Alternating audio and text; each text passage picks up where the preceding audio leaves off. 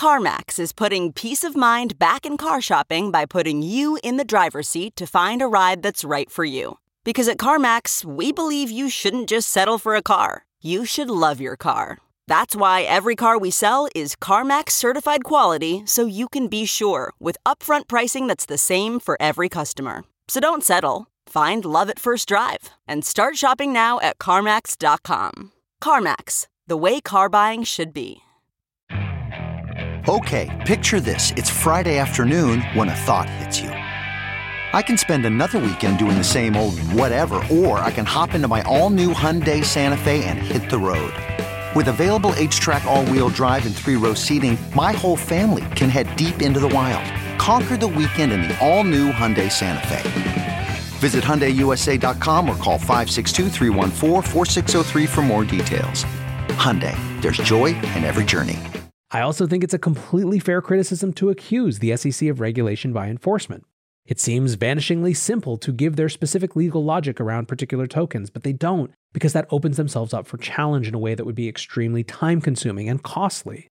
They seem content to move on their merry way, going after the biggest infringers and supporting the agenda of others like the Treasury Department, which makes me increasingly think that the issue isn't Gensler or the SEC being out to get crypto, but instead just the simple lethargy of bureaucrats. Welcome back to The Breakdown with me, NLW. It's a daily podcast on macro, Bitcoin, and the big picture power shifts remaking our world. The Breakdown is sponsored by NYDIG and produced and distributed by CoinDesk. What's going on, guys? It is Wednesday, October 6th, and today we are talking about why it's clear now, or it seems clear at least, that Gary Gensler's SEC has no plans to ban crypto. Now, in some ways, this is a silly theme for a show. First of all, there's not really been much of a concerted call to ban crypto. Certainly, there is a huge amount of regulatory discussion around it right now. But also, especially when it comes to Bitcoin, it's pretty clear that there's no real way to ban it. You can only ban your citizens from the Bitcoin network.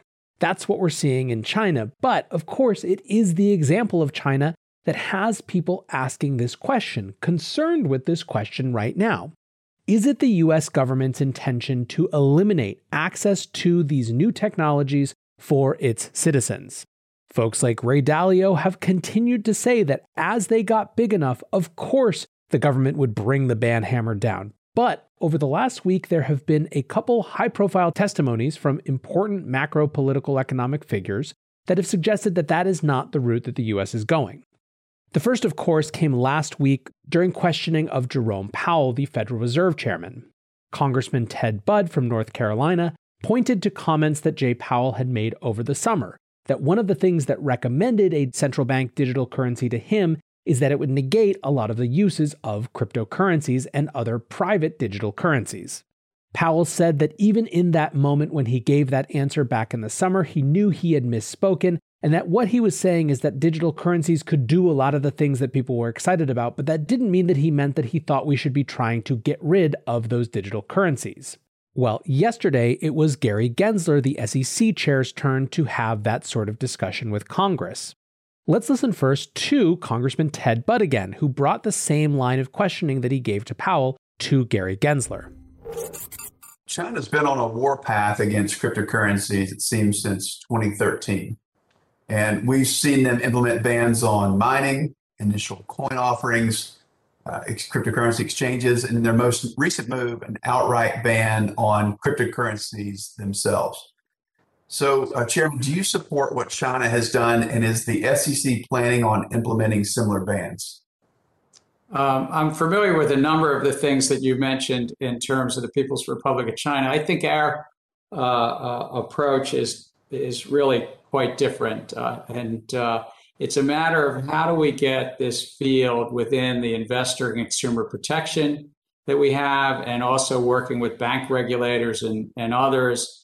How do we ensure that the Treasury Department has it within anti-money laundering, the tax compliance, and of course, the financial stability issues that stable coins could raise as well. But no bans that you're interested in implementing via the SEC, as China has done really to funnel everyone through their own digital currency. No, I mean, that would be up to Congress. The way that I read this testimony is basically that Gensler is saying, look, I am going to force this industry into the public policy framework, at least around the parts that touch my mandate, come hell or high water. But that is still categorically different than banning. And yes, it is weird in some ways that we have to make sure that our banning butts are covered, but that's where we are. I don't think that the Bitcoin market going up is exclusively related to that testimony, but I do think it affirms what we were discussing in last week's show, why this autumn seems like it could be a good one for Bitcoin. Hearing high-profile public figures say that they're not intending to try to ban it resets or confirms what the base of the worst type of action they might take would be. Now, I do want to also flag that last line where he says that would be up to Congress. It's not particularly confidence-inspiring, but I also think there is a larger meaning to it, which we'll circle back to towards the end of the show. Representative Tom Emmer, another member of the Congressional Blockchain Caucus, brought some heat to Gensler as well. He said, quote, "It's really important for the SEC to develop a framework that the crypto industry can operate in. Crypto is one of the highest performing asset classes in decades. Retail investors got into this space before institutional ones, and your job, the SEC's mandate, is to protect investors, maintain fair, orderly, and efficient markets, and facilitate capital formation. When you make conclusory public statements and regulate through enforcement action, you jeopardize that mandate." Emmer was clearly not satisfied with the answers he got from Gensler and later tweeted a thread that said, "Gary Gensler thinks that most cryptocurrencies are securities. Let's indulge his line of thinking for a moment so we can see how harmful it is to everyday investors. Let's say someone who issued a token agrees with Chairman Gensler and wants to register it as a security with the SEC. Once registered, can this token trade on the NYSE or NASDAQ? No. Can a broker-dealer like Charles Schwab deal in a digital asset that has gone through SEC registration? Would they be able to trade these digital asset securities and custody them? No. If Gensler deems a coin with a $1 billion market cap and tens of thousands of investors a security, what happens to those investors? The value of the token will plummet and retail investors won't be able to trade it. Clearly, there is no path for digital asset securities to be traded anywhere. So it is clear that retail investors would be hurt by Gensler's actions. Gary Gensler, step out of the way." Unsurprisingly, most of crypto Twitter agrees with Emmer and disagrees with Gensler around this idea of securities designation, and the logic, if you look at just tweets from yesterday, is something close to what I've shared before. Texas Low Voltage tweets, "Please be mindful that the retail investors made this space what it is today. Going forward, we should not be locked out in the name of investor protection. Regulations will help grow the industry, but I don't know anyone in crypto that is asking to be protected." Irish Tiger 15 goes farther and says, "I opt out of protection. The world has changed and people can buy stocks or crowdfund or buy crypto through platforms at as much or as little as they want, depending on their own assessment of risk versus reward." I tweeted last night something that I genuinely feel, which is that I just can't get over Elizabeth Warren's comments from a couple weeks ago when the example of who she held up as needing investor protection was an investor who bought Ethereum on a Monday night only to see its price crash on a Tuesday and be desperate to get back onto Coinbase that Tuesday to sell, only to find Coinbase down. Now, this isn't saying that it's a good thing that any exchange goes down in a moment of market volatility, but the idea that the investor that needs to be protected is someone who is going to buy on a Monday and sell on a Tuesday suggests to me that they just don't understand who investors are or what makes investment work. It's clear that there is no understanding that without risk, there is no reward. You just have a flat line. Anyways, going back to Emmer, part of why Emmer was pushing so hard is that he's promoting a new framework in his Securities Clarity Act. That framework creates a new category of security called an investment contract asset. And basically the thesis is that today's framework is not particularly functional in that either enforcement on the one hand or registration as a security on the other will lock tokens out of liquid markets and ergo harm the retail token holders the SEC spends so much energy saying their mandate is to protect.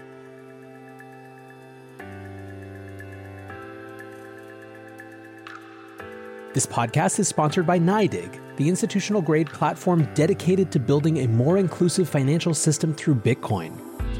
To find out more about NYDIG and their mission to bring Bitcoin to all, go to nydig.com/NLW.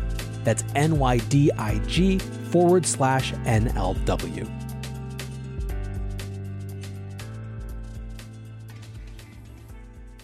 Emmer is not the only one pushing a different type of regulatory framework. There was another representative also putting Gensler's feet to the fire, and that was Republican leader of the House Financial Services Committee, Patrick McHenry. Let's listen to a clip of their conversation regarding Hester Peirce's safe harbor proposal. As you noted back in 2018, you noted in your testimony that at the time, the SEC did not view Bitcoin and Ether as securities. Is that still your view? I think you're referring to when I was at MIT, testimony I gave in front of this committee in 2019, if I remember. And I was speaking to what the SEC career staff had said. So where the but I'm asking your view now. I understand all that context. I've done the research, and in fact, I was at that hearing. But is it your view now that that Bitcoin and Ether are not securities?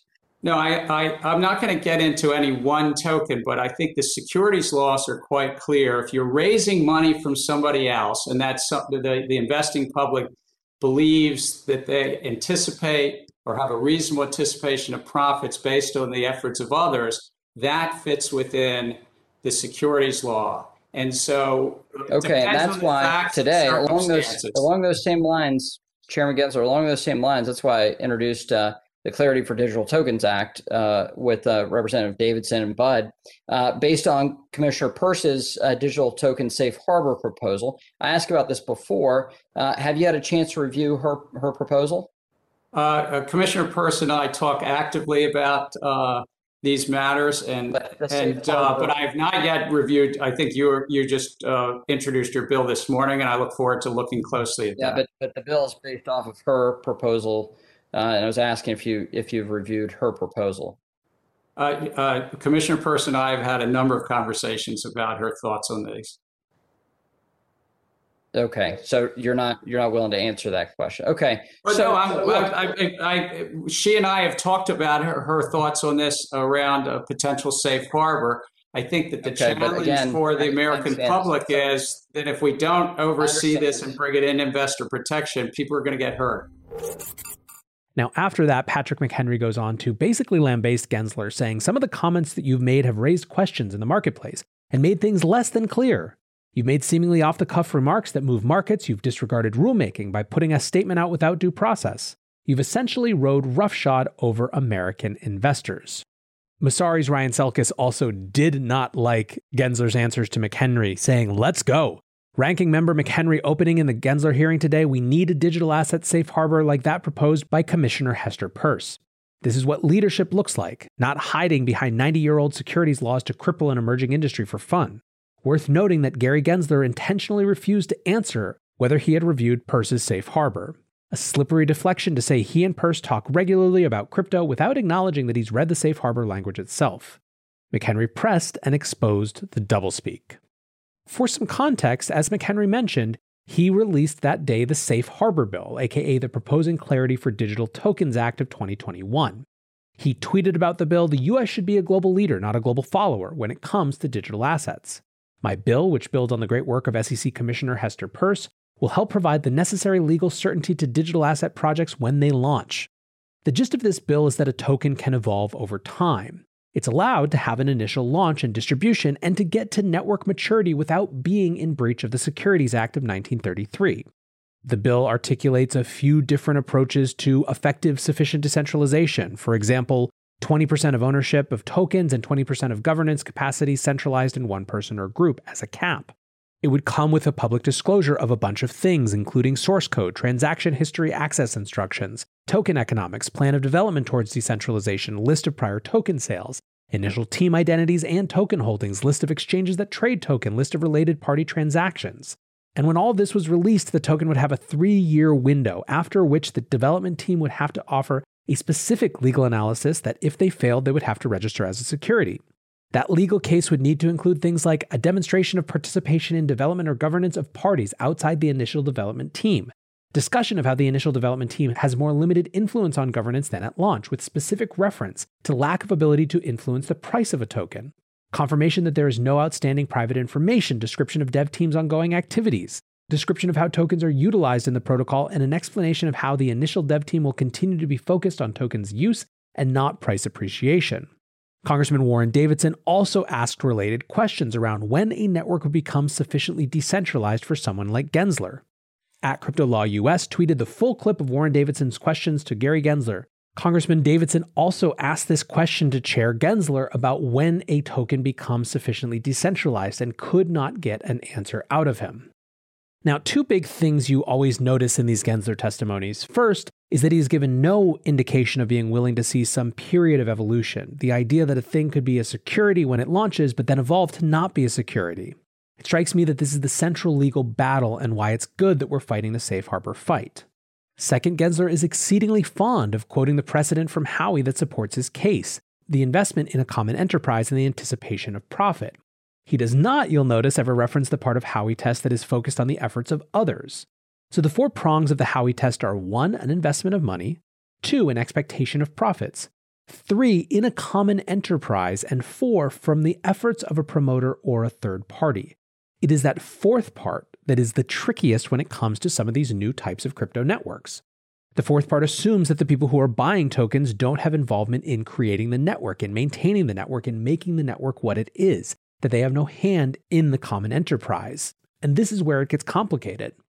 This is certainly not to say that every terrible shitcoin out there has a strong network where the people who hold the token are actually network participants. But there's a reason that Gensler never brings up this fourth prong of the Howey test is because it's the one where there are the clearest and biggest questions around whether this framework really can apply to a new type of asset. But at this point, let's zoom up and out. The SEC has been the office with the greatest scrutiny from crypto for the last half decade because it has said everything is a security and it hasn't been willing to engage with proposals like the safe harbor. Basically, they've been up in our face, so we've been up in theirs. The reality is that there are many regulatory bodies who have a big hand in crypto. How many of us really started to get to know what the Office of the Comptroller of the Currency did only last year when Brian Brooks, the former general counsel of Coinbase, went in and actually started making it work for the crypto industry, at least for a time? Now, when it comes to the SEC, I clearly have issues with the way we think about investor protections, or rather they think about investor protections. Anyone who's listened to this show for more than 1 or 2 definitely has heard that. I also think it's a completely fair criticism to accuse the SEC of regulation by enforcement. It seems vanishingly simple to give their specific legal logic around particular tokens, but they don't because that opens themselves up for challenge in a way that would be extremely time-consuming and costly. They seem content to move on their merry way, going after the biggest infringers and supporting the agenda of others like the Treasury Department, which makes me increasingly think that the issue isn't Gensler or the SEC being out to get crypto, but instead just the simple lethargy of bureaucrats. He's basically saying in every testimony, look, they all look like securities to me. If you don't think so, Congress, you go figure it out and then tell me what to do. Now, a cynical take is that he's not doing the work to engage with alternative thinking about all of this, such as that of Commissioner Hester Peirce. A charitable take, though, is that Gensler is right that ultimately it's the job of Congress to decide on new frameworks for these types of significant changes. Indeed, that's why it was so frustrating during the infrastructure bill process when we learned that it was the not-so-invisible hand of the Treasury Department having their way with this bill that was supposed to be written by elected officials who are accountable to their constituencies, rather than appointed officials who are not. Look, there are bills clearly everywhere now with new approaches to how we regulate crypto that are running through Congress, but the issue is getting them voted upon. If we want Patrick McHenry's bills or Tom Emmer's bills to actually get a fair shake, we have to engage with the political process. That's just the only way. Otherwise, all we have are the bureaucrats, the folks who are going to rule their specific little part of the world based on their specific little mandate.